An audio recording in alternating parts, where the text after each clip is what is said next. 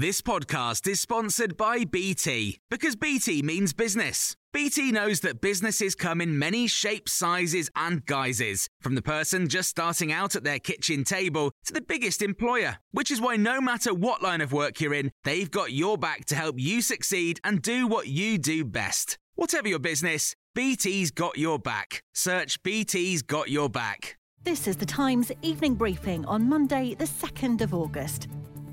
Boris Johnson is being warned tens of thousands of jobs in the aviation sector are at risk unless the government further relaxes rules on international travel. Travel industry leaders and MPs have all criticised proposals for an amber watch list set to be announced later this week. This would apply to countries at risk of being moved into the red category, which requires hotel quarantine for 10 days. The Prime Minister says we have to have a balanced approach to travel.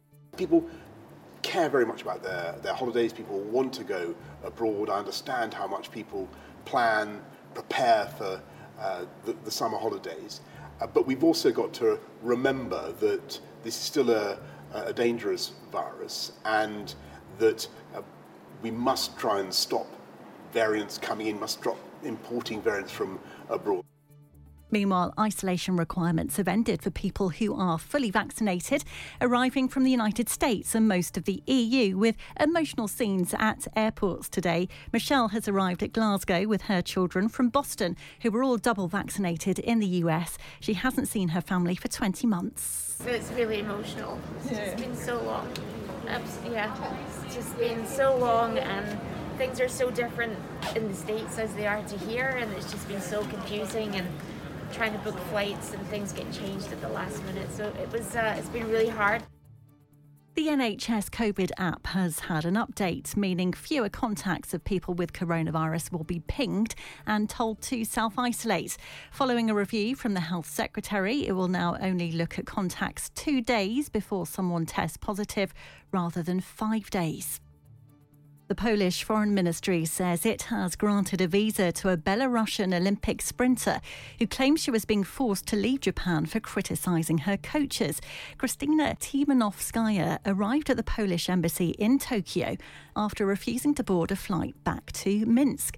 Franak Vyakorka is a senior advisor in the Belarusian opposition and has told Times Radio Kristina and others are terrified of President Alexander Lukashenko. Many of those young men and women on the Olympic team are afraid of speaking out because their families are in Belarus and basically as hostages.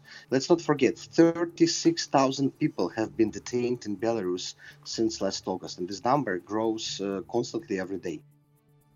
There's been more success for Team GB on day 10 of the Tokyo Games, including an equestrian gold medal.